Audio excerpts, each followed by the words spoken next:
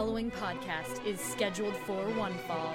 Hailing from the Pro Wrestling Tees headquarters in Chicago, Illinois, they are your hosts of the PWT cast, Scrub and Stank! Bang, bang. What is up, you guys? Welcome to episode 104, our 2-year anniversary of the PWT cast. My name is Scrump.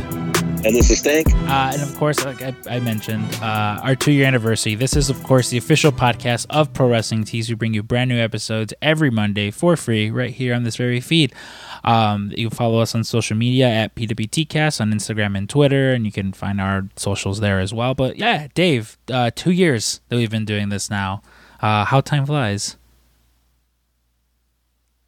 Yeah, it's so weird because it kind of feels like we've been doing this forever, and also not that long. Like, it's kind of like when you have a kid. Like, my daughter Peyton is like 14, and one time flew. Like, I feel like she was a baby yesterday, and then I also feel like she's always been around. So it's weird to say 2 years. I mean, half of it was like we were trying to get to episode 100 so fast and so hard, and then we're like, oh yeah, it's also just about 2 years. It's been strange, but it's been fun. Yeah, like, very much in the same way you mentioned having a kid. Like, it almost feels that way with this, which also, by the way, I know we did say we were going to try and do some video stuff for this. So swamped, I didn't even get the chance to do it. I've been up since, like, it's Sunday. I've been up since like 8. It's just been a lot going on, so no video component to this yet, but that will be a thing soon. I promise. Yeah, but get it figured out. Yeah, like, it's funny because it's you and we used to record just randomly wherever we could find in the store, and it was one of those things where, like, I almost felt like it was kind of just like, okay, yeah, these guys are doing this little podcast thing, and that'll take up some time, but then they'll kind of eventually drop it. But like occasionally, like, I'll be talking to people and they'll be like, oh yeah, you and Dave are like at like what episode now? And I'll be like, oh, like 104. And it's just like, what? Like, that's so crazy. And yeah. I think in part it's just, like, it's just been just doing it. A very, very early on, a piece of help. Like, I reached out to John and Way of Post Wrestling for like help. And one of the things that John said was like, just stay consistent. That's like the hardest part of doing it. And I think we both know plenty of podcasts where, like, people just stop 1 week, and then that 1 week leads to 2 weeks, and then 2 weeks leads to a month, and then, before you know it, every few months, hey, we're back, and a lot of people, people have lives.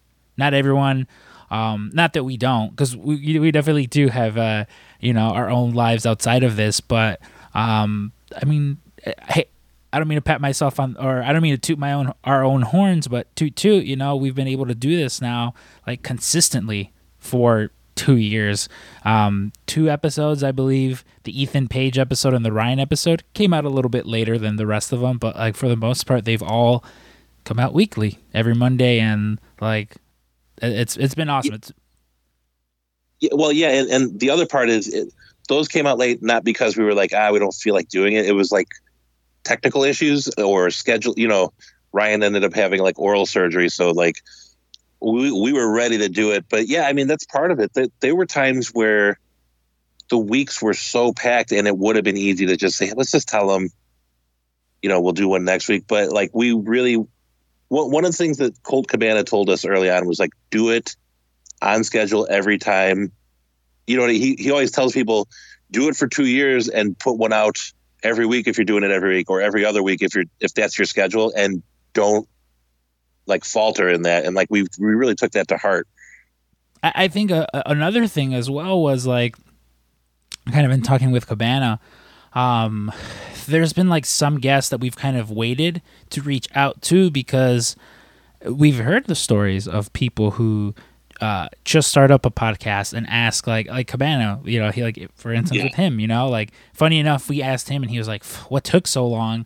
But it was one of those things where like, I had heard him talk about like on other podcasts, and even in the episode we did with him, he talks about it, where people will be on like episode 3 of their show and not like a big name, you know, like if it's a bigger name within the industry, I'm sure he would gladly be episode, you know, one of the early digit ones. But there'd be people who have just started a podcast who are like, hey, can we get a Colt Cabana? And he's just like, I'm like, doesn't want to, I don't want to say waste his time, but just like invest that time, you know? Because especially with like him, he is a very busy man. And with us, yeah, like it was one of those things where it's like, okay, you know, like now we have a year of this underneath our belt. Now we can, you know, go after some bigger names, because that way if they go to our social media or our, you know, our podcast page, they can see that like, oh, wow, they do actually have some big names, and it is a thing they do consistently. And yeah, like, I mean, I think the most proud thing that comes from this is just like all the friends we've made. You know, like literally right now, like as we are speaking, I got like a notification on Twitter, and it was one of our buddies, Josh, who's you know at the gym, rocking our. I just tweeted him out. Oh hell yeah.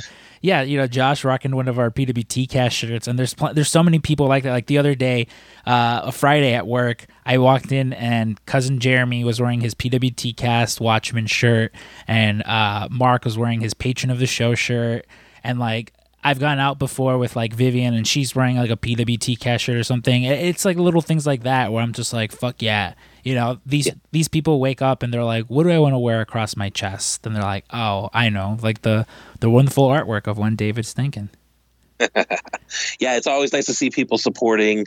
Yeah, like it always seems, and like the person I see the most is like Effie. Mm-hmm. They'll just be at like random places wearing like our PWT Cast is for Everyone shirt, and it just warms my heart, and it's good. It is the cool. We've made so many friends, and it's not just the wrestlers. It's the fans. It's the people we see in the shop all the time. And like I know, like the pandemic kind of sucked because like we stopped being able to see people in person. But yeah, it's 2 years. Wow, we've made a lot of headway and a lot of friends. It's been cool. What's been your favorite part? Like, is there something like specifically that sticks out for you? That's like, you know, like when you're telling people about the podcast, you're like, oh, you should check out this. It's, you know. Yeah, I mean, like personally, my favorite part is, and this was kind of by design for the show, is just like we always see like pro wrestlers and even like indie wrestlers, like maybe a mainstream audience doesn't know them, but if you're a wrestling fan, you know, you'll see someone that's been working hard, making waves on the indie circuit, and they're kind of like mini gods or like mini rock stars. And then, you know, when you get them on the show and they're like, oh man, I love Yu-Gi-Oh so much. And you're like, whoa, holy shit, you're a nerd just like us. And it's amazing to see that some of the connective tissue that makes us fans of them might be, you know, we recognize some of our nerdier proclivities with these people, and just seeing them as people. And then also, bar none, one of my favorite things was going to all the freelance shows when we could. Mm-hmm. We made so many friends just specifically from those shows that we would sit there and go out and get some chili dogs with people waiting out in the cold. And it would just be like a ragtag motley crew of people that knew what PWT Cast was. And we were just felt like this underground thing. It just felt so good. And a lot of these guys are, you know, they're probably gonna be lifelong friends of us personally and the show.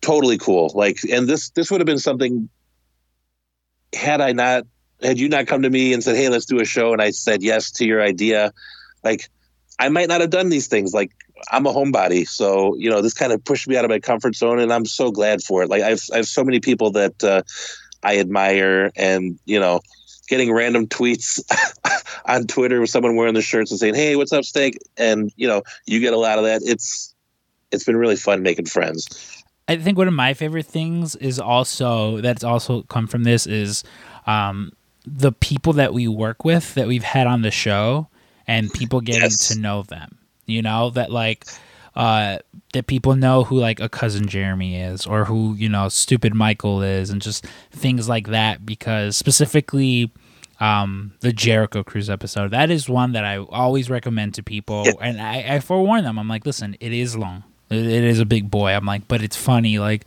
it's specifically the one part where we're trying to record something with Matt Nix, and Michael keeps coming in when I'm trying to do the intro. You know, it's like one of those things where, you know, it's just like, oh, hurry the fuck up. He's like, yeah, I have to get my iPad. And we're just sitting there, we're like, all right. You know, bang, bang, what is up, you guys? Well, and then Michael comes in again. And it's just like, Michael, what the fuck? And then by like the third time, I'm just like, God damn it, Michael. He's like, what? I have to get my suntan lotion. I don't want to burn. You know, and it's just like one of those things where it's like you see those like genuine interactions between like us and like our friends, you know, because it's almost like what I imagine like the X-Men, you know, how it's just like they're all different, but they're all, yeah, like, you know, like all the students who are stuck at like Xavier, not stuck, they attend Xavier school is, you know, it's like, it's one of those things where like we're all different, but like we're all connected via, you know, this little t-shirt company of ours. And yeah, I mean, again, like I know how funny and nerdy and interesting some like a Paul Jameson or Mark Villanueva is. And I love that we have the platform to where we can be like, hey, here you go. Listen to these people tell their stories, you know, because we're going to do it anyway, whether or not there's a microphone in front of us. And then, like you mentioned, the friendships that, you know, like I text Brody King every now and then, and that's just like a crazy thing to me where I'm like, that's great, you know, like it's crazy and it's fun. And yeah, I'm happy for the 104 episodes we've done so far, and like the 104 episodes we have to come, you know. Yeah, when we get Batista on. Exactly.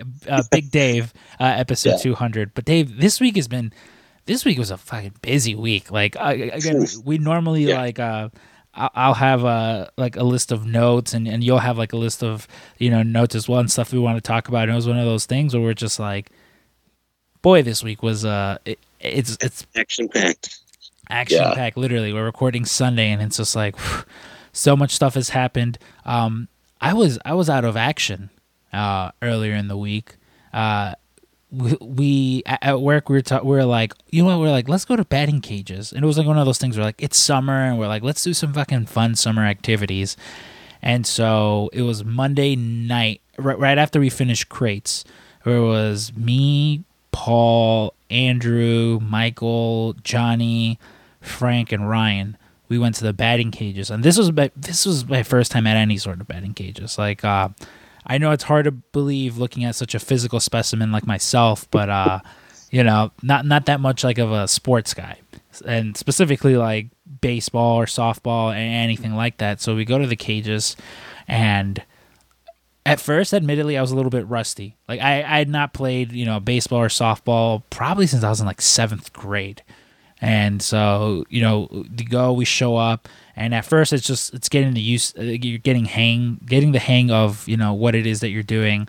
And once I got into it, I was fucking going at it. Like I was Joaquin Phoenix at the end of Science, you know, I was swinging away like a madman, and I was okay. I wasn't the best, but I did pretty decently. And like what stopped me was there's one, you know, because they go at like a slower speed. There was one that went fast. And I was like, nah, I can fucking do this. And so the balls are coming, and I'm swinging away as hard as I can. I'm knocking out all these balls. The only thing is like you feel it, you know, like it is reverberating off that bat, and you feel it. So afterwards, I was just like, oh no, I can't make a fist with my hands. That was like Monday. It wasn't until Friday that I could finally, that like my body wasn't sore and that like I could sneeze without it hurting. I know there was another day where you and a couple other guys went to the batting cages where you also sore and realized how out of shape you are, because that was definitely me all week long. So I'll tell you, I realized you were hurting. We were eating lunch on Tuesday. No, it had to be like, it was Tuesday. Yeah, because you were. Yeah, it was Tuesday.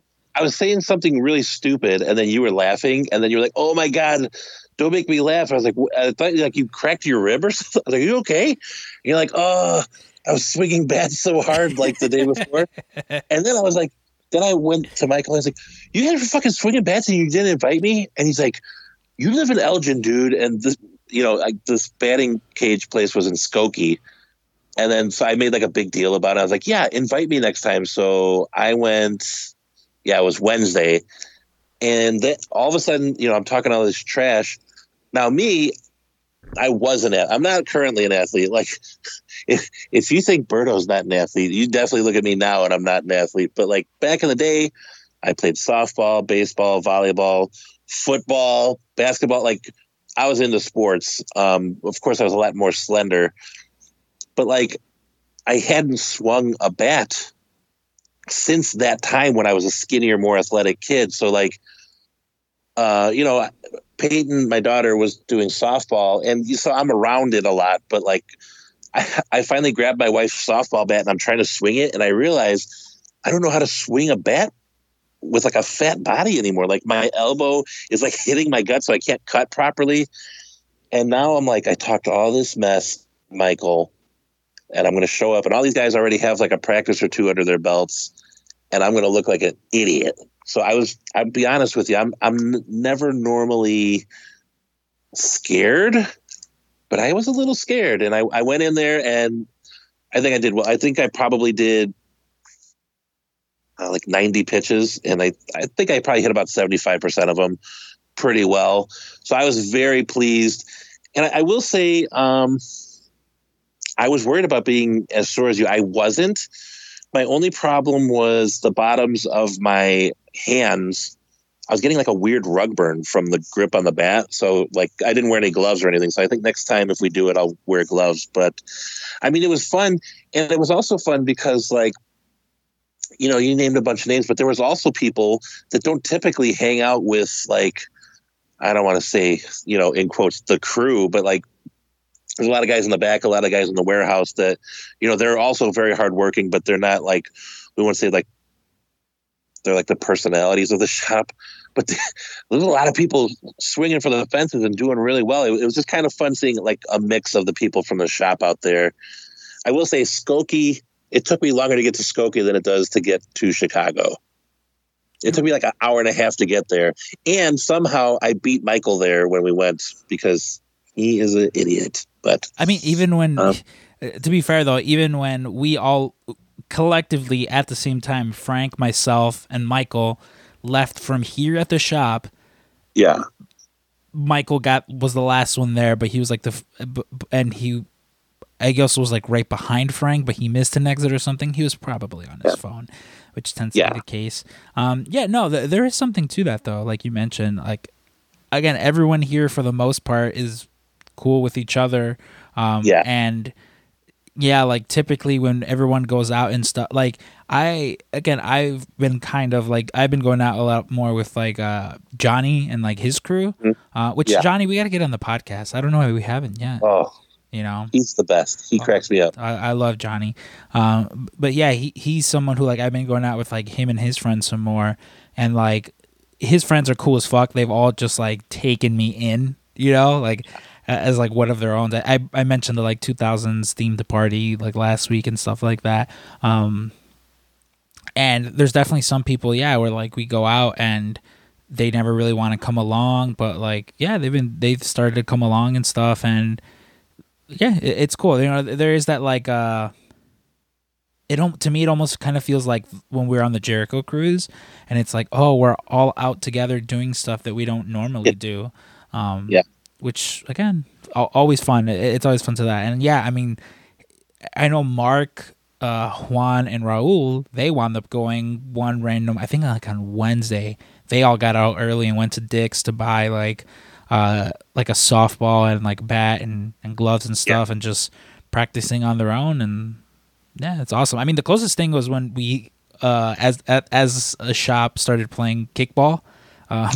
Yes, I think I arrived like right after that, and like because I saw pictures of it, like when like Ryan's like, oh, when I finally like, oh yeah, I'll work there. I was looking through like the old Facebook page, and like I saw like you guys all did like kickball stuff. I was like, oh, dude, this looks so awesome. But by the time I got there, we had just gotten like too big for that sort of thing. I was like, oh, I was really looking forward to doing kickball. I mean, even then, like it wasn't like literally the first game, Ryan like breaks his finger or like jams it really bad, and it wasn't as fun as we all thought. Like Nobody was really that good. Like we never played kickball. It's one thing if it's like, oh, we're all so used to playing kickball anyway. Let's all go. No, nobody was used to playing it, and nobody was that good. But yeah, I mean, who knows? Maybe we'll. No, summer's over, so I was like, maybe we'll join a softball league. But I mean, we're getting so big, we could probably do 2 kickball teams. Yeah, you could probably. Yeah, you could for sure. We could do a draft. Yeah. I just know I want to be on whatever team Nick is on because Nick tends to be like one of the more athletic people. You know, Nick. Yeah, Matt and Andrew. Yeah, Andrew. Yeah, I was not like. Listen, I like Andrew, but I was not expecting the batting output that this guy. He was putting on a clinic.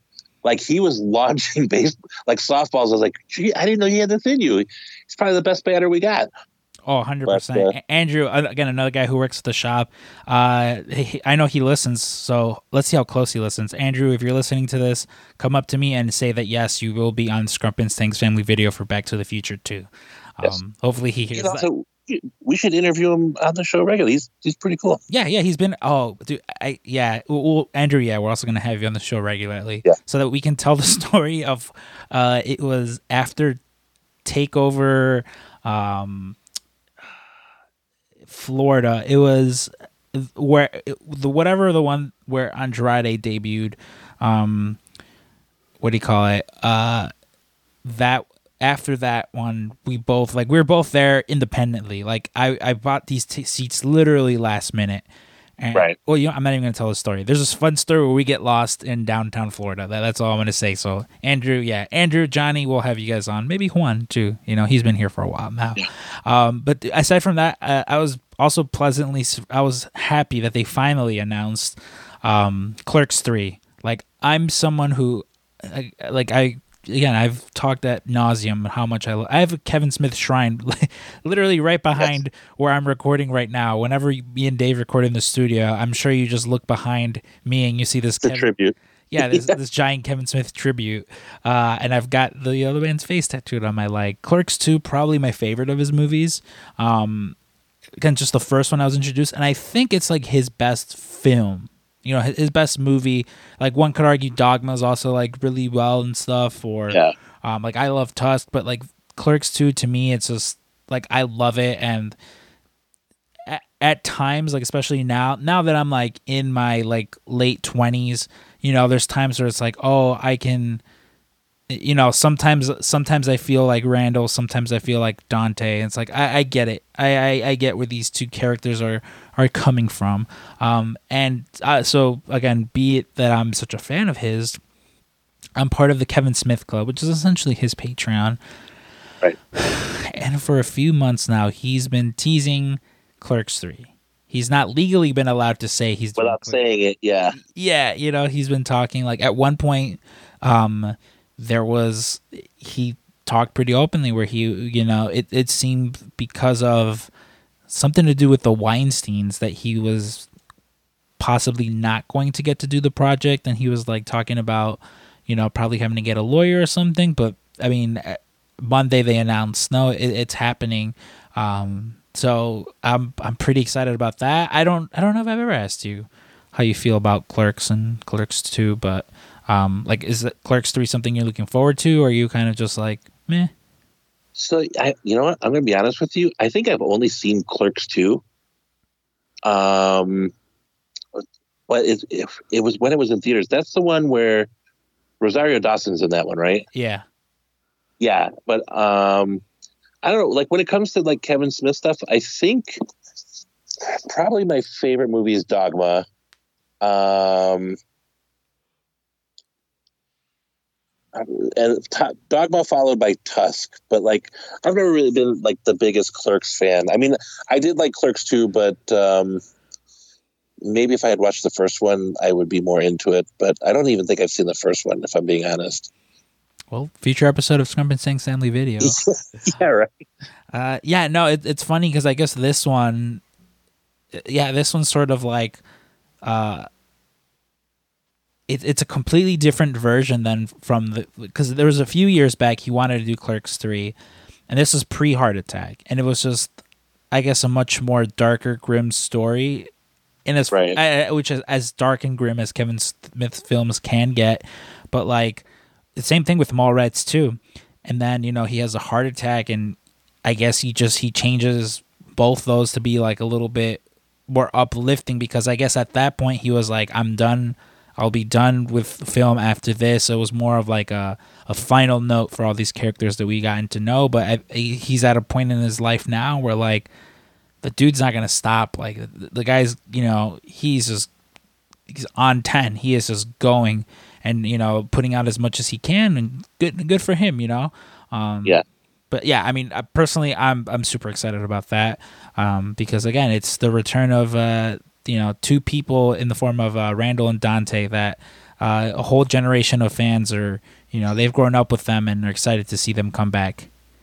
Yeah. Very much in the same way that there are another two characters that people grew up with over the past few years who are possibly coming back, and what a transition. And people are super excited to see. I'm of course talking about, and a disclaimer for anyone listening, Dave and I know nothing about Daniel Bryan and or CM Punk. We've both off the air talk to each other and try to get whatever dirt either one would know. None of us know anything. There's 100% full transparency. But even if we did, which we couldn't say. Yeah, on my nephew's lives, I don't know anything, and even if we did, we could not say anything. So, and there have been so many people who are just like, "What's going on? What's going on?" And then I'm just like, I don't know. Two, if I did, I would not I can't tell you guys. Right. But of course, the news came out that allegedly Punk and Bryan Danielson are elite, but they're all elite bound. It makes sense. Those rumors come up every time AEW's in Chicago, as far as for Punk. But for once, he seems to be fanning the flames a little bit, Yeah, we got Sirius by the Alan Parsons Project playing on CM Punk's Twitter. Living Color started following AEW, so did CM Punk. Now, I will say he's done this before where he's kind of trolled people. So, who knows? Yeah, I mean, it is just, it's one of those things where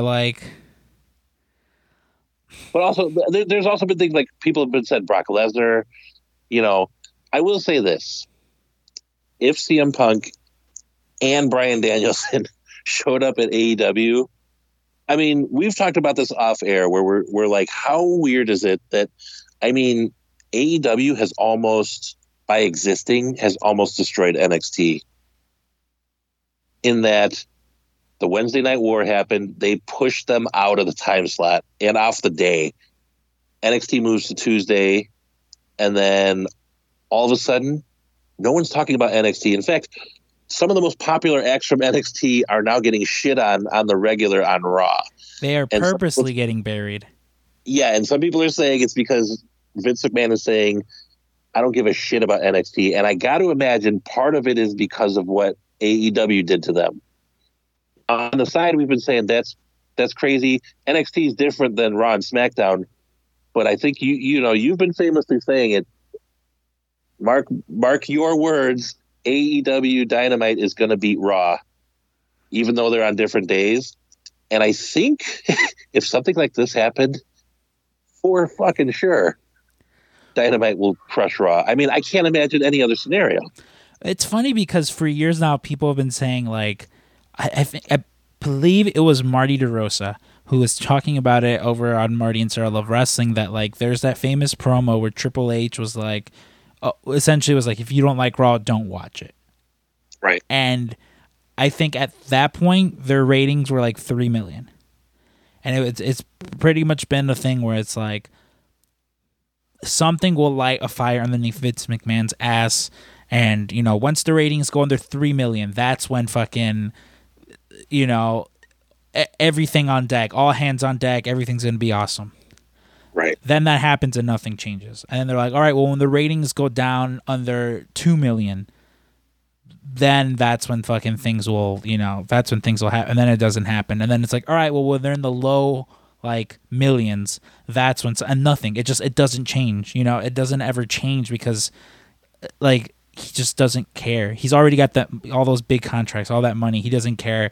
I mean, I'm sure if, like, TV network execs are like, hey, you got to fucking do something, like, this show sucks, then maybe they'll do, maybe they'll change things up and do something. But, like, I would have to imagine if AEW beats Raw in the ratings, that is when maybe something will happen, or just Vince won't care. I mean, like, it's definitely a message being sent to NXT because the whole women roster has essentially been rated. There's already, like, rumors of Raquel Gonzalez, who's our current champion now. They're like, she's gonna be fucking called up soon, and, like, Karrion Kross, their NXT champion, a monster who's been undefeated for almost 2 years, who, like, Adam Cole put over, Keith Lee put over, Finn Balor put over, Kyle O'Reilly put over, Pete Dunne put over, Tommaso Ciampa put over, Johnny Gargano put over, gets beat in under 2 minutes by Jeff Hardy cheating. And I hate the, like, well, if Jeff Hardy would have lost, then everyone would have been saying, like, they're burying Jeff Hardy. It's like Jeff Hardy can afford a loss.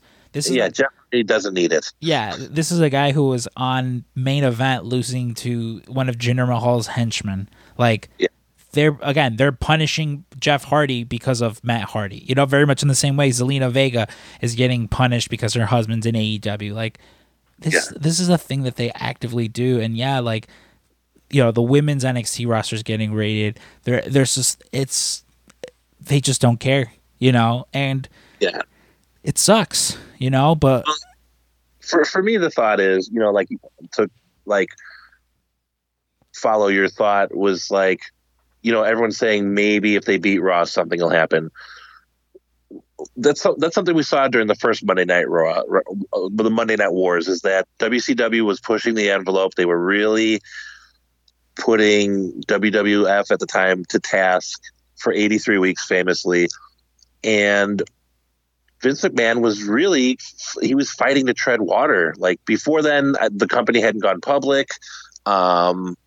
And there was a real sense that Eric Bischoff could have put them out of business. I mean, through the lens of history, and now that, WWE is the mighty conqueror, some of that's minimized to some aspect, but at the time it was a very real thing, and they had to fundamentally change the way that they do business. I mean, they wholesale copied ECW, Stone Cold became a thing, the Attitude Era blew up, and they were a little more profane and adult oriented.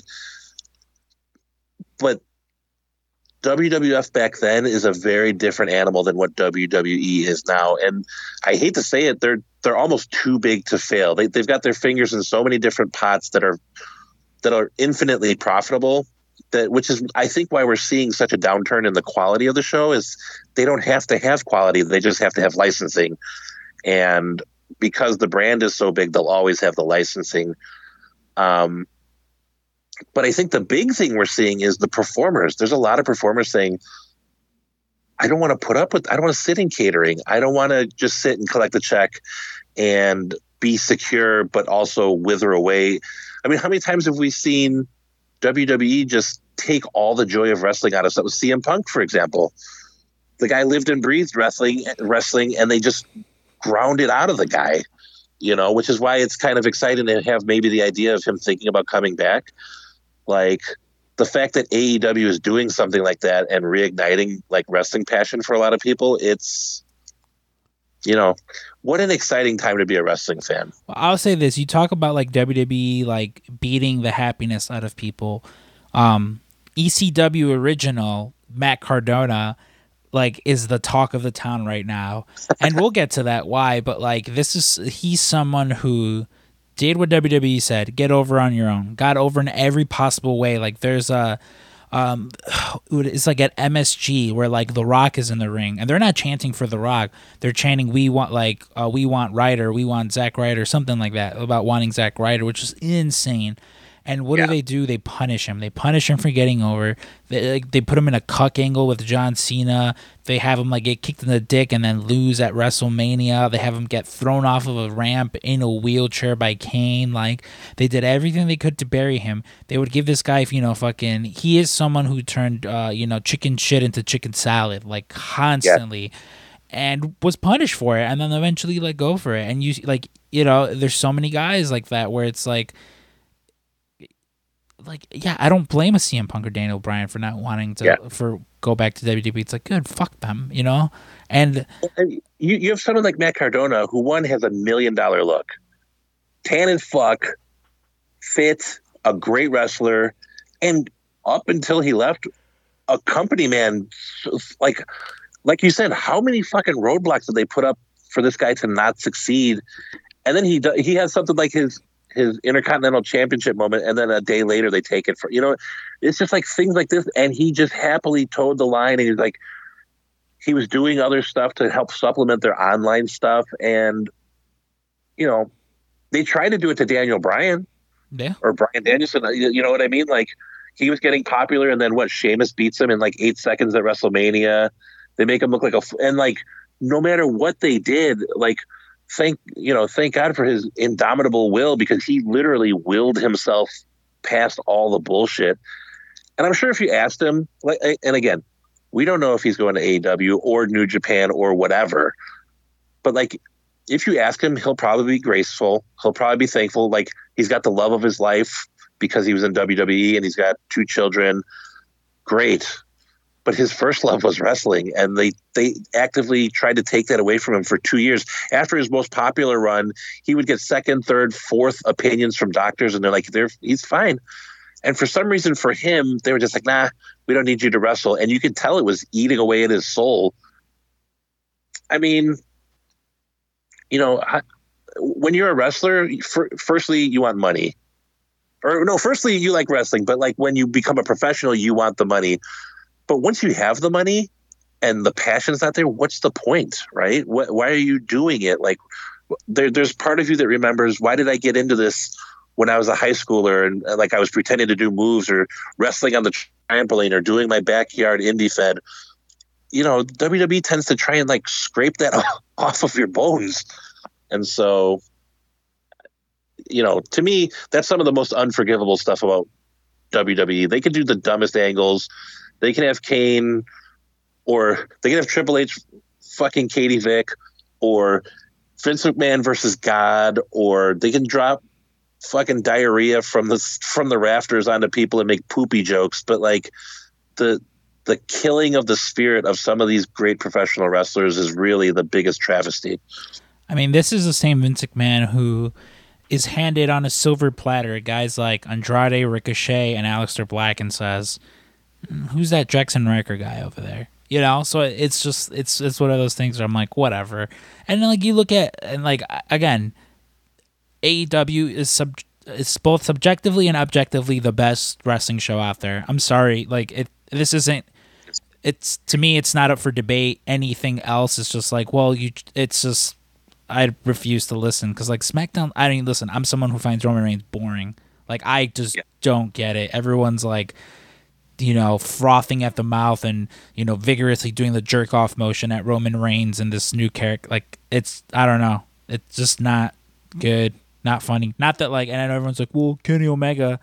Well, there's other things on the show besides Kenny Omega that, like, I really care about. Yeah, to me, that's the real beauty of AEW. Now, we had something that saw 2 worlds combine on AEW. But like, what I'll say is this: AEW has literally something for everyone. You know what I mean? It's not some like homogenous, bland show. Like, you have lucha libre stuff, you have, strong style stuff, you have tag team, like women's wrestling, international wrestlers. Like, you have people from other companies coming in and out. Like, you like the Hollywood stuff, they got it. You like the real hard wrestling stuff, you got it. You like high flyers, they got something for everyone. And the funny thing is, there's people in and around this business that hate that. There's one guy in particular, they'll call it an outlaw mud wrestling show, and that anyone that likes that comedy stuff, can't be a pure wrestling fan. But those two worlds collided on Fyter Fest when we saw Sting and Orange Cassidy have like probably one of the best all-time interactions in wrestling. Oh yeah, just it was... the fact that Sting is doing Orange Cassidy's shtick, and the crowd is eating it up. This is not a thing where like the crowd's like, get this off my... They loved it. And for someone like Jim Cornette to see Sting, who Ric Flair has gone on record and said, this is one of the best opponents I've ever faced in my life. The guy who's considered one of the greatest wrestlers ever said Sting is one of the greatest wrestlers ever. For him to get what Orange Cassidy is doing and then participate, it had to blow Jim Cornette's mind. Yeah, and it's like, if that's not your thing, then cool, just don't pay attention. Like, right. I talked about it with you like earlier, where and kind of like just veering off subject real quick, but it's like the new Masters of the Universe show. Like, there are so many fucking like weirdos online who like don't like the show, and they have to tell you. They have, like, there are people. Right. There are people like posting, "Hey, I really enjoyed this show," and you go to the comments, and they have to let you know why they didn't like it and why it's just like, why you're wrong for liking it. Yeah, exactly. Like, you're wrong, and it's just like, who cares? Like, and Jim Cornette, fuck Jim Cornette. He saw Kenny Omega wrestle a girl like 10 years ago and has never let it go. And it's like, guess what? Him wrestling that little girl is more enjoyable than like most of the like most shit out there. So it's just like, how about this? Look up Jim Cornette wrestling a fake Ninja Turtle, because he did that. Exactly. Yeah, and it's just like, I don't know. Again, to me, AEW just so much more of an enjoyable show, like you mentioned. Like, I watched this week, and first of all, Nick fucking Gage coming out, and crazy. Also, fuck you if, like, I'm sorry, I'm getting so aggressive on this show, but like, fuck you if you're like, well, he was in jail before. Yeah, guess what? Like, Jimmy Snuka killed the fucking person. Like. Yeah. Hulk Hogan, a fucking rampant racist by his own accord. Yeah. Like, it's not even like, well, he said the N-word. No, he says like, he admitted to it. Yep. He admits to it. Yeah. I've been in jail. Yeah, you've been in jail. Yeah. What the fuck? Like, and it's just, it's just like, there's so many. Ultimate Warrior, the biggest piece of shit that fucking like saying all these terrible homophobic things, and just like, again, and now he's honored. Yeah, they have the Warrior Award. Like, eat my ass. That's such a bullshit cop out. And listen, it's one of those things too where people get mad because they don't understand why he's so big, and it's just like, then it's not for you. It's not for you. Yeah, like in the Dark Side of the Ring episode, Mox says like Vince McMahon would kill for someone who has that sort of emotional connection with the crowd. And yeah, like it's so crazy, like it was so awesome to see him come out. And I mean, listen, while we're on the subject of like how over he is and how over Nick Gage is, GCW this weekend, I mentioned Matt Cardona, King of the Death Match, King of the Death Match. Yeah, he's a new GCW like heavyweight champion. And listen, this guy came in wearing a white T-shirt, walked out of there with a pink T-shirt because he was bleeding so much. I've not seen he took forks. He took a pizza cutter. Like, what a time to be a wrestling fan. This is ridiculous. We're like living. We went through the darkest timeline, and somehow we emerged in the greatest timeline. Exactly, and and again, to the testament of how much people love Nick Gage. He loses, and people are fucking throwing all their garbage into the ring, like pelting Matt Cardona, and he is loving it. And you have like, I'm someone who normally agrees with Meltzer, and again, I'm also someone who like, if you don't agree with him, well, you don't like. It's not like his word is gospel. Like, he tweeted out something where it was like, "This is a black eye on the business," and it's like, fuck off. Like, yeah, he's like, fuck off. Like, it's not. It is not that serious.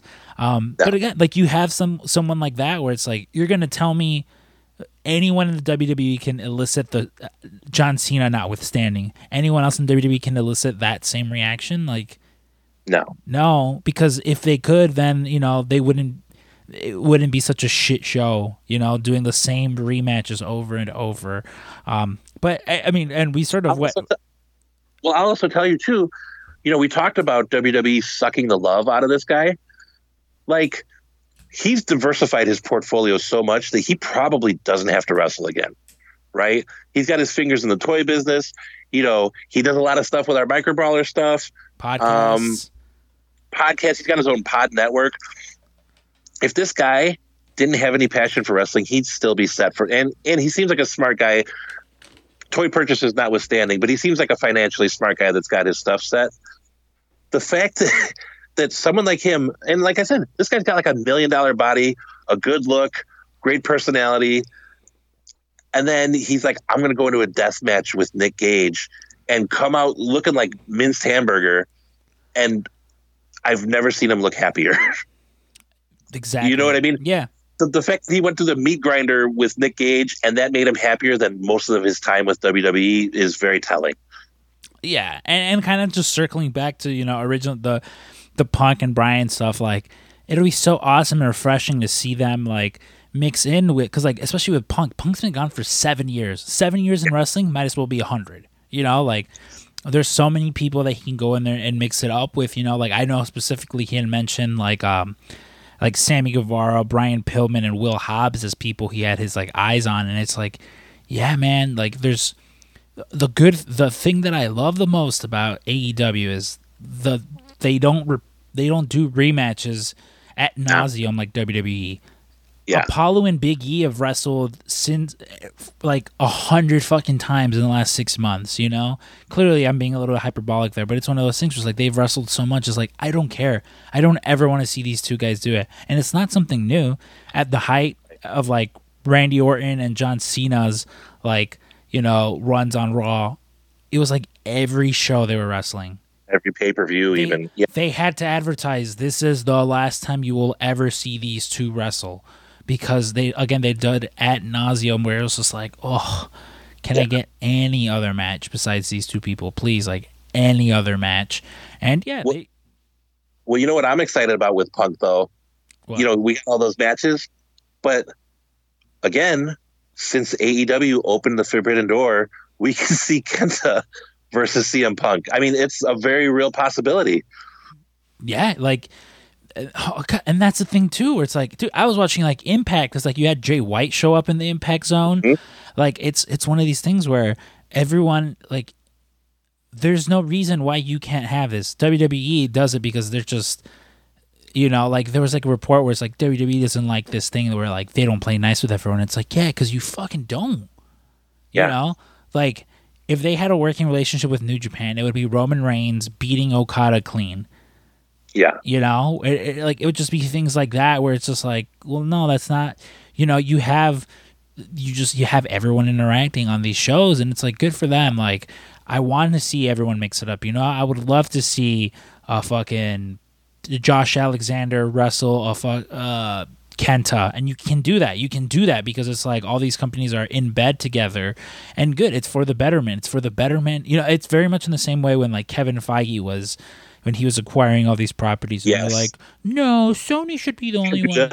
They should be the only one that makes like Fantastic Four movies. And then guess what? Sony made the worst fucking Fantastic Four movie. Yeah. You know? Or it's like, no, they should be in charge of this property, and then they would fucking flunk that property, and then as soon as Kevin Feige and co. get their hands on it, it's like, oh shit, everyone loves Spider-Man again. You know? Yeah. So, yeah, I mean, I'm excited if they come back. Again, like I've said it.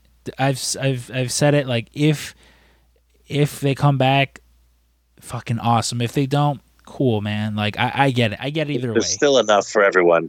Yeah. Yeah. I mean, what I do like is when this idea first started happening, it was several months ago, and then we would get, you know, the Forbidden Door would get talked about, and then everyone's like, not so fast. It's cracked open. They're peeking through, and it was very tentative. You know, it's like they're dipping their toe in there and see. And now you're starting to see creatively and across not just AEW but across different shows, they're starting to get it. They're starting to say, "Oh wow, this doesn't harm our brand or our image. It's a good thing to spotlight some of your wrestlers on other like." You're casting a wider net. You're getting a bigger audience. New Japan specifically, like. They were famously, like, after what happened in TNA with, like, Okada and all that stuff, They were like, I don't know. I don't know if I want to deal with this. But now, and I'll say it, AEW run by a super mark, a gigantic fan. I don't mean that in a derogatory way. Tony Khan is a gigantic wrestling fan. And that's the difference you're seeing in the product is like, I mean, it was a couple weeks ago, one of the writers from the WWE was like, I don't know, Bobby Ashley or whatever his name is, supposed to be some guy. Like, their whole creative side is run by people that don't like wrestling.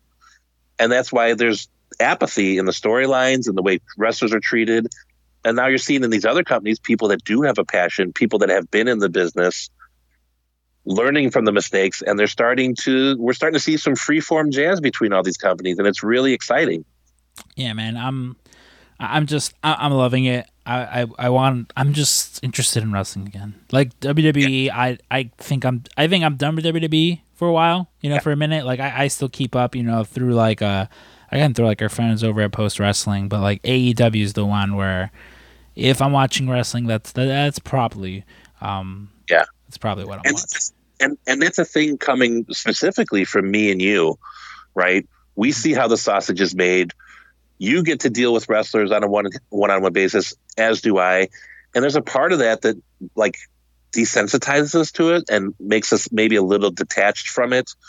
Because like, what guy works at the Sargento cheese factory and is like, I love cheese. I can't get enough of cheese. And then they come home and they're like, fuck off.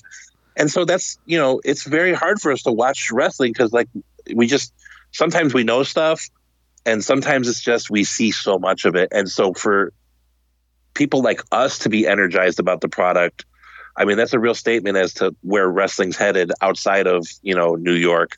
And like we were doing the batting cages and we all had Dynamite up and we're like, oh shit, fucking Chavo's here, all sorts of shit. And we were stopping in between hitting softballs and we were all huddled around a phone watching Dynamite. I mean, that's how crazy wrestling is now. It's great. When it's the best, when it's at its best, that's when it is the best. Put it right in my veins. Yeah, exactly. Very quickly, I wanted to give a shout out to the patrons, of course, of this podcast. We're at 19 patrons right now, and I think it'd be really cool if someone signed up and got us to 20. Yeah, I think 20 is a cool number. You can sign up for as low as $5 if you want. Just if you sign up for the $5 tier, you get an additional podcast in the form of Scrump and Sting's Family Video. That's, of course, our weekly movie review. We've done in the past such movies as Once Upon a Time in Hollywood, Shawshank Redemption, Forrest Gump, Catch Me If You Can, we just recently did. There's a whole mess of fun movies we reviewed in the past there before. And then, there's a $10 tier where you can get our third additional show in the form of Scrump and Stank's Detective Agency, as well as past episodes of Go-Go Scrump and Stank. And then if you want to be on the show, you can sign up for the $20 tier and get a whole mess of goodies. And, of course, that's over at patreon.com/PWTcast. So, again, quick shout out to all the patrons of the show. It's, of course, our boy Moises Garcia, B. Dornick, or our lovely friend Brad, Jesus, my godfather, who hopefully... Shout out Jesus. I might see you soon. One of my cousins having a party, and hopefully I see him there. Mr. Shot in the Dark himself, John Cena from Post Wrestling, W.H. Park. I can't wait to... I believe it's like once What If starts... the Marvel show, up until 2022, there's something Marvel every single weekend. And W.H. Park is someone who, again, you think we know our shit about Marvel. This man is the king when it comes to, Marvel. He's encyclopedia. He's an encyclopedia. So, getting to hear more WH is always a wonderful thing. As well as getting to hear some more from Brandon from New Jersey, who, I don't know if you saw it. There was a cameo going around earlier in the week in which Nick Gage was calling out the pacemaker, Chris Jericho. That was, of course, Brandon. He got that cameo, and in the cameo, Nick Gage formally inducts John and John and Watting into the MDK gang. So awesome on Brandon for that. Of course, our boy Anthony Torres, Vivian, I mentioned already. Vivian, if you're listening to this, again, for her birthday is in the first week of September, so we're going to have Vivian on to review Goodfellas because Nice. That's one of my favorite movies, one of her favorite movies, and I want to. One of my favorite movies. Yeah. There you go. One of your favorite movies. Taffy, who I was talking to Taffy earlier in the week, will be seeing All Out Weekend. So excited for that. Of course, it's always fun, running into Taffy. Ryan Crossley, our man Ryan, who we'll be having on the podcast pretty soon. Ryan, watch your DMs. I'll be sliding in there to talk to you about what movies we're going to review. Hot Topic Joe, who hopefully we also see, we get another helping of Joe Enriquez come All Out Weekend because, again, need me some Joe. Maybe Jonathan Mayer, another one of our wonderful friends. Maybe we'll get to see him All Out Weekend. Shannon Hownick. Shannon, that border's open. So maybe I'll come across the border and, hang out with you when I'm visiting Braden up in the BDE. Our man Neil Flanagan. Neil, we're going to get him on the show as well. And again, now that the borders are open, I don't know if they're open in Ireland yet, but hopefully we get to see him as well. Ryan Mears, the Invincible Man himself. Also, shout out his dog. I believe his dog's name was Autobot. Passed away earlier in this week. We love Ryan, and it broke our hearts to see that. So our condolences to Ryan for your dog, and Ryan's someone who I'm positive we're going to be seeing a lot more of. Our man Joshua Davis, of course. Shout out Josh. Mark Villanueva, our little buddy Mark. Jesse Kohlenberg, who I know we're going to fucking see this guy. I believe we're recording with him as well when he's down here for All Out. I saw him post all the different shows he's going to, and I mean, he might be fully booked, brother. But that's a good thing. It's a good thing. Then, of course, last but not least, our man Clifford Frazier. Again, he'll be on here as well. Dave, sort of as we just sort of wind down here. Oh, Braden Harrington, I mentioned him earlier. His birthday is Monday. Now, when this episode comes out. Happy birthday. Happy birthday, Braden. I did an episode of his podcast. So I'm a member of him and Davey's Patreon over at Up Next, and they have a show called Up Yours where you can review anything you want. Some people pick like wrestling shows, some people pick movies. MJ from our buddy MJ, he picked a concert for them to review. There's just a bunch of different things. We talked Watchmen. The Zack Snyder film. I love talking about that movie so much. I'm literally staring at a Watchmen poster right now up here in the office. So that's fun. If you're a member of their Patreon, go over and listen to that. But Dave, I mentioned to you one thing that I was watching this weekend that I wasn't aware was a thing. Was American Horror Stories. We might have talked about it before in the past, but like, how familiar are you with American Horror Story? So I liked the first season.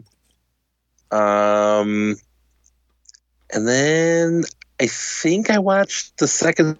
There was one where like this family bought a house and like Zachary Quinto's ghost was in it. That's the first season. That's the first season. And then the second season, was that like The Nun? Yeah, it was in the asylum, yeah.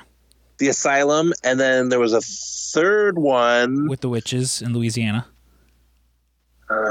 Maybe I stopped around the third one. I don't know. Like Ryan Murphy does that show, right? Yes. So oddly enough, I was a big fan of Glee. I loved Glee. Couldn't get enough of it. So when they were like, "Oh, Ryan Murphy's doing a horror show," I was like, "I'll give it a try." And like, I liked the first season. And then by like the second season, I don't know how to describe it. It just seemed like, I don't want to say miserable, but it was very heavy. I'll say it was very heavy.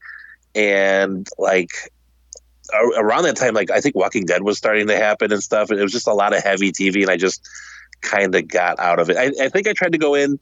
There's one with like a scary clown. Yeah, that's like the fourth season.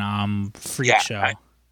I think so. I think I skipped the third season, and then Freak Show came out, and then I was like, this. Some of it seems really mean spirited. I guess I don't know. See, I'm being a big sissy.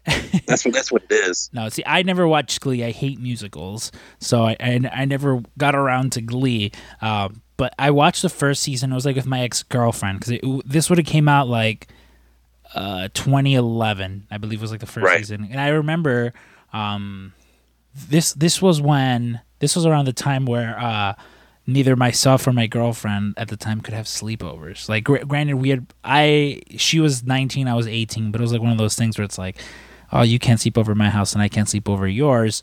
Right. So like, I rented a hotel, and we did what we did there. But I remember we were like, oh, one of our mutual friends, she was always talking about this American Horror Story. So I was like, all right, fuck it, let's watch it, because I think at that point Netflix had it up. Right. So it might have even came out before then. I don't know. But I remember we were at the hotel and we were watching it, and we got through like 4 or 5 episodes together. Mind you, they're each like an hour long. And she fell asleep, but I remember before she falls asleep, she's like, don't watch any more. Like, we'll watch them together. And I'm like, all right, cool, yeah. I wind up watching like another 2 or 3 myself, and then I go back and like make sure that it leaves off at the one that we left off together, because I was just like, oh, I can't admit that, which is fine. Right. She wound up cheating on me, so clearly she was the more dishonest one. But yeah. Like, I love that first season. Like, that first season, I have such like a reverence for. To me, it's the best one that it's done. And I don't know if it's a case of like, well, it was the first time I experienced this show, so like I have so much more like of a connection to it. But I definitely think it's the strongest one. Season 2, a second, like right there. Like, if this one's 1, if season 1 is 1, this is 1A, 1B. Like, it's right there. I also thought that one was really good. And then season 3, the one with the witches, I also very much enjoy that one. Like, but then I remember Freak Show came out, and I fucking hated it. And again, in part was there was a lot of music to it. Like, it was a lot of music, but the story was just so convoluted, and I was just like, it turned me off. And then the next one they do is Hotel, which is based on the Cecil Hotel. And at this point, I'm all about Alyssa Lamb. So I'm just like, fuck yeah. But like, Lady Gaga's in it, and I hate Lady Gaga. And I could not enjoy it. I watched 2 episodes and was just like, ugh. And like, I remember after that, they did one called Roanoke, which they switched the way the show was done. They tried to make it more of like what do you call it? It was like a reenactment thing, almost, where it's like there was like the characters telling the story, and like Cuba Gooding Jr. is playing the reenactment of this character, and this actress is playing something like, and it wasn't good. Like, it wasn't good. And at that point, I kind of just gave up. And maybe like 2. Well, I definitely got those feelings where it was just like the first season I loved. And then I just kept getting the feeling like that they kept trying to add more gimmicks to everything. And then I think maybe this was something else, but I thought I heard that they were somehow connecting every season. Yes. And I was like, this is so convoluted and ridiculous. And then they were also trying to do that thing where like the same actors from every season were just playing different characters. I was just like, this is too much high concept for me. Yeah, I mean, like, to me, it worked with like the earlier with the earlier seasons, and as far as like how they were kind of trying connecting some of them, because it was very much just like, oh, this character is related to this character. Like, it was just very small ways of how they were connecting everything. So I was like, all right, I was fine with it. But like, so eventually there's one season called Apocalypse. I don't know what maybe like 6th, 7th, possibly 8th season. I don't even fucking know. And the whole gist with that was, and spoiler alert for anyone who hasn't seen the first season, they're like, this is a little demon boy from the end of the first one, all grown up. And they're going back to the murder house, and they're bringing back the witches from season 3. So of course I'm like, call me Kota Ibushi, lost backstage at the Sears Center, because I am all in. Yeah. Oh my god, listen. I'm someone who's like, oh, these Kevin Smith fucking haters complaining about like, oh, dude, that was me, totally me. Like, it was one of those things where I hated it. Like, it was just so dumb. And they're going back to the murder house. They go back for like 1 episode, and yeah, I was those Kevin Smith fans angry at like Kevin Smith that he lied, because it was just like, there is such an opportunity, especially if you're bringing back these characters, to do so much like fan service. Because, and like, I don't know about you, but I'm not someone who gets upset over fan service. Like, I'm very much like, yeah, I love fan service. Exactly. Yeah. I'm very much the same way. Like, yes, I love fan service. Give me all the fan service you can, like, and again, I don't know. It felt like a waste for them to do everything, and just, I don't know, the show as a whole. And they've done other ones since then.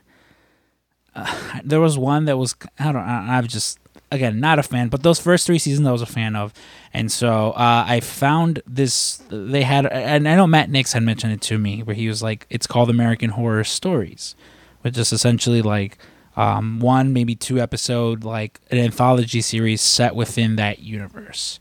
And it was actually pretty good. I saw the first 2 episodes, which were, again, based back in the horror house and more on like the lore within the house and what goes on there, and kind of just stuff like that. And Right. yeah, it was one of those things where like it reinvigorated my love. Like, I think I want to rewatch that first season, because it's one of those shows where like I rewatch from beginning to end, and I'm just like, man, this is almost like the perfect like the perfect season of one show, Right. Like there's some shows that don't go on for that long, and like I'm for it, like as long as like each season can kind of, and there's some shows that have been written like that before in the past, where they're like, we don't know if we'll come back for a season 2 or a season 3, so they sort of just end it and start a new story. And as much as I say I want to start like The Sopranos or something like that, maybe I'll just rewatch American Horror Story. Yeah, I will say one of those shows for me that I just saw a trailer for is the final season of The Walking Dead. Mm-hmm. I was a huge fan of the show. I love the comic book, but then like it would drag on, and then they would introduce new characters, and like normally when you get a show and they start introducing like the new cast, that's really when it starts to take a nosedive, and so I felt that way with The Walking Dead, and they would just like tease stuff, and it would just keep going on. But now that it's the final season, I'm like, I don't know, maybe I do want to kind of catch up to where I think I left off like 2 seasons ago. But it would be a shame not to see the end of the show, right? I don't know. No, I get that. Like, I mean, that's why I went back to True Blood, earlier in the summer. Yeah. I finally finished up True Blood, and in part was that, where I was just like, well, I don't even remember where the fuck I really left off, and right. I don't know how it ended, because I think I only watched like up to like the beginning of like the 4th season or something like that. So it was just very much one of those things where I'm like, well, maybe, and like the last 2 seasons ish, like they were not great. They were not great. But again, I'm someone who's very much a completionist. And so I was like, all right, well, I gotta get it over with and just do it already. Especially like with and I believe we've talked about it on here, Dexter. Yeah. They're coming back with that new season, and I'm actually pretty fucking stoked for that. Specifically because like I was such a fan of the first few seasons of Dexter, and then like the last like 2, it felt forced. Yeah. I mean, the weird thing about the new Dexter, and this is not really a spoiler because they've said it publicly, but like the Trinity Killer's coming back somehow, and Deborah's coming back somehow. Like, she very famously died at the end. So I'm wondering if these are going to be like ghosts haunting him in the same way that his dad used to haunt him. But I'm excited. It's one of those things, like, it's very hard to have like a show, even like a very super high quality show, and then have an ending to it that everyone likes. Like, very rarely is there a show like that where they're like, oh man, a great show and fantastic last season. Like, it almost never happens. Like, people hated the Sopranos ending. Dexter shit the bed at the end, kind of. And it's stuff like that. And as a creator of something that like you knew people used to like, and then to hear them say, well, the way you ended it was a bit shit, that's got to eat at you. And I guess now, in a world where we can get Snyder cuts, you could kind of maybe give yourself a redo, which it'll be interesting to see. I think maybe it's the lazy way out. Like, maybe the guys from Dexter are like, I figured out a better way to end it. Like, what is it? 7 years later or whatever? It'll be weird. I don't know. I'm definitely watching it though. Are there any shows that what do you call it? That ended like a specific way where you felt it was good? That it was good despite everyone kind of just like, I'm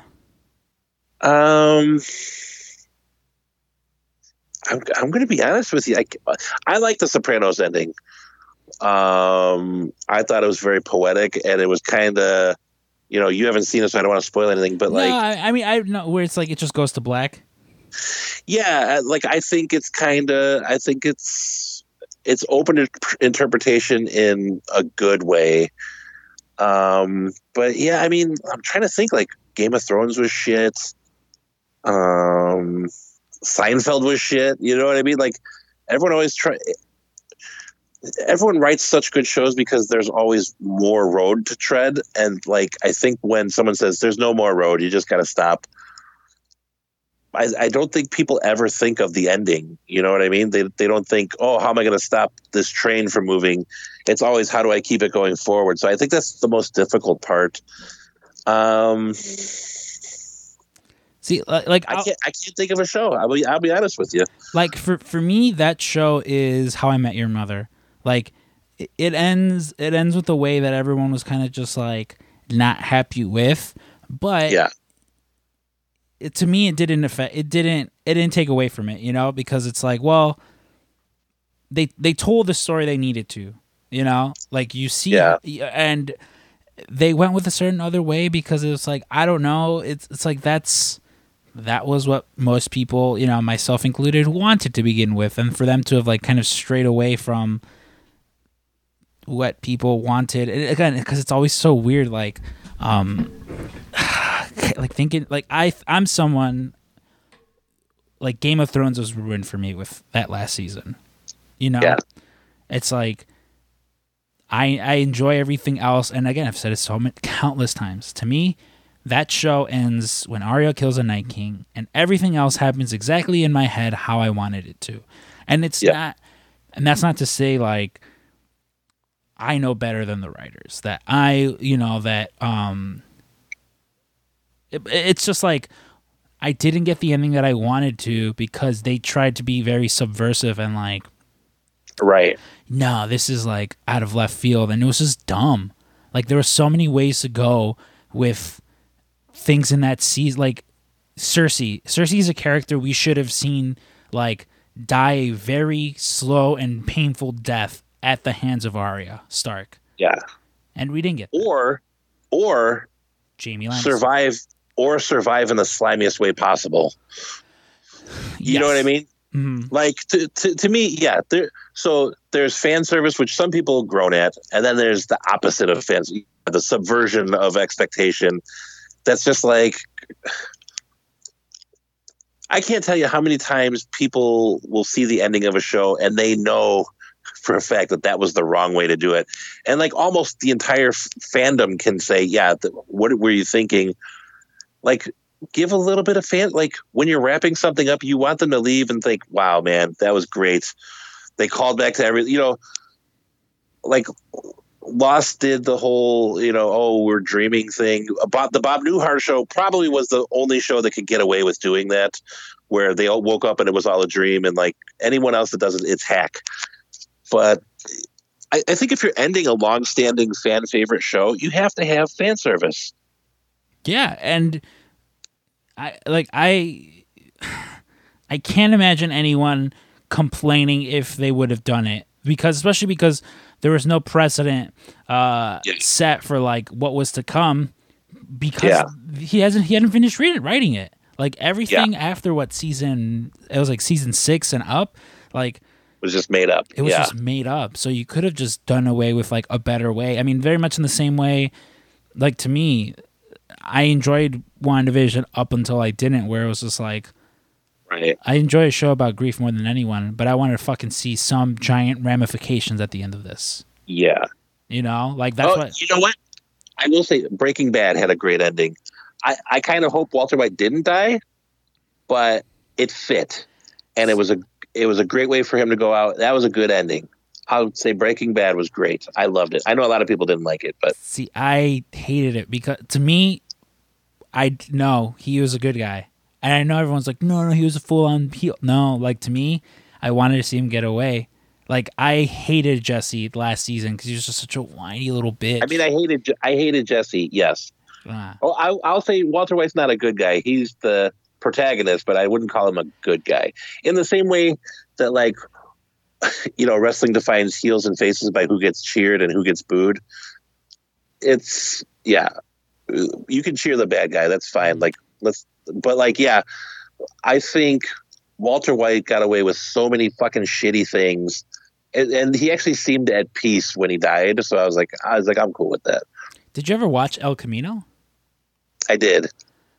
Yeah, see, and even with that, it was one of those things where I'm like, when they give us a little bit of fan service in that, like, you see Walt, it's like, no, like, yeah, that's the other thing. If you're gonna end the show, just end it. Yeah, but I mean, fuck it up, and it's done. Yeah, and you know, this is one of the fun conversations in having with people about, like, you know, movies and TV, because everyone has their own different opinions. You know, like everyone, like, again, you mentioned you love it, and I'm like, oh, I hated it, and again, I'm right and you're also right. Like it's like it's one of those things where it's like it doesn't necessarily have to be black and white for it to make sense. It's like it can go either way. And I mean some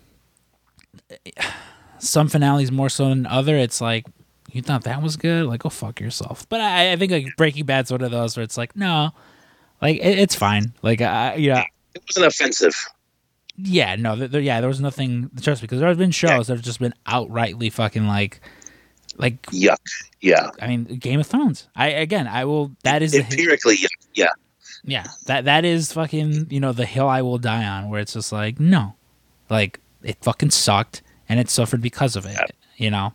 But I will say, well, people who are like, oh, I haven't seen the show, you should still go watch it. It is still pretty good up until that. And I was like, people shit on that last season. But like it did genuinely have great moments, like Arya killing the Night King, the whole siege where like they were fighting. You know what I mean? Like you thought Arya was going to die in the castle and all that stuff. Like the Starbucks cup in the background. The Starbucks cup in the back. Yeah, there was actually like really genuinely poignant moments in the season, but like as a whole, it was shit. Yeah. And it sucks. It sucks when you invest that much time into the characters and just time in general, like just watching hour-long episodes and then time waiting between seasons, and then you get that. So, wait, are you talking about Monday Night Raw again, or are you talking about Game of Thrones? Oh, and by the way, to bring it back to wrestling, how great was Dynamite, and then how shit was the entirety of Raw? Like, again, you have to have some fan service. Like they spited everyone that wanted the right people to win throughout the entirety of that show. And then they tried Goldberg out. It's like, oh, what's wrong with you guys? This guy challenges for the title out of nowhere twice and loses, and you give him another title shot. It's like, fuck off. Let's get this old fuck out of here. I don't give a fuck. Yeah, go tune some muscle cars and get another weird tattoo. Get out of here. Your kid's seen enough of this shit. You remember this little shirtless kid who ran in the ring and took his shirt off? What more does your kid need to see? And you buy him a DVD. Oh God. Well, you know, again, we for 2 years now, you know, Dave and I, we've been raving and ranting about our favorite shows, our favorite movies, about wrestling. And dare I say, you know, I'm excited for another 2 years more of it. Next week, we'll have our buddy Julio Guerra on to talk about the comic book he's working on, Tales of the Cryptic Closet 3D. You know, Julio's been making the rounds. Like, yes. Yeah, this guy. I mean, yeah, I was just like, oh shit! Like I thought Danhausen was on every podcast. Like, get the fuck out of here, Danhausen. We got Julio Guerra over here. Yeah. So by the way, I don't know if you've seen, but like I've seen samples of the 3D stuff in this book. Holy shit! It is great. Unfortunately, Vinley hasn't shown me any of that, but I'm sure Julio might. No, but again, like Julio just all over the place right now, and he's someone we've had on like 2-3 times now, I believe. Love Julio. Yeah, love Julio. So I figured, hey, let's bring him on here to to talk about his book a little bit. So for those of you guys who are we're missing some of the more traditional episodes where we'd have a guest on, one of those will be next week. So looking forward to that. Listen, August is looking to be a busy fucking month with all this wrestling happening, but Dave and I aren't going anywhere. We'll, brand new episode for you every Monday, regardless of how busy we get. And I'm looking at my notes. It looks like I run out of things to say, David. And I too have run out of things to say. So, all right, you guys. Before the PWT cast, I've been Scrump, and this is Stank, and this is friend of the show, Kenny Omega. Kenny Omega here, friend of the show. We've run out of things to say here at the PWT cast, and so I must bid you adieu. Goodbye and good night. Bang bang.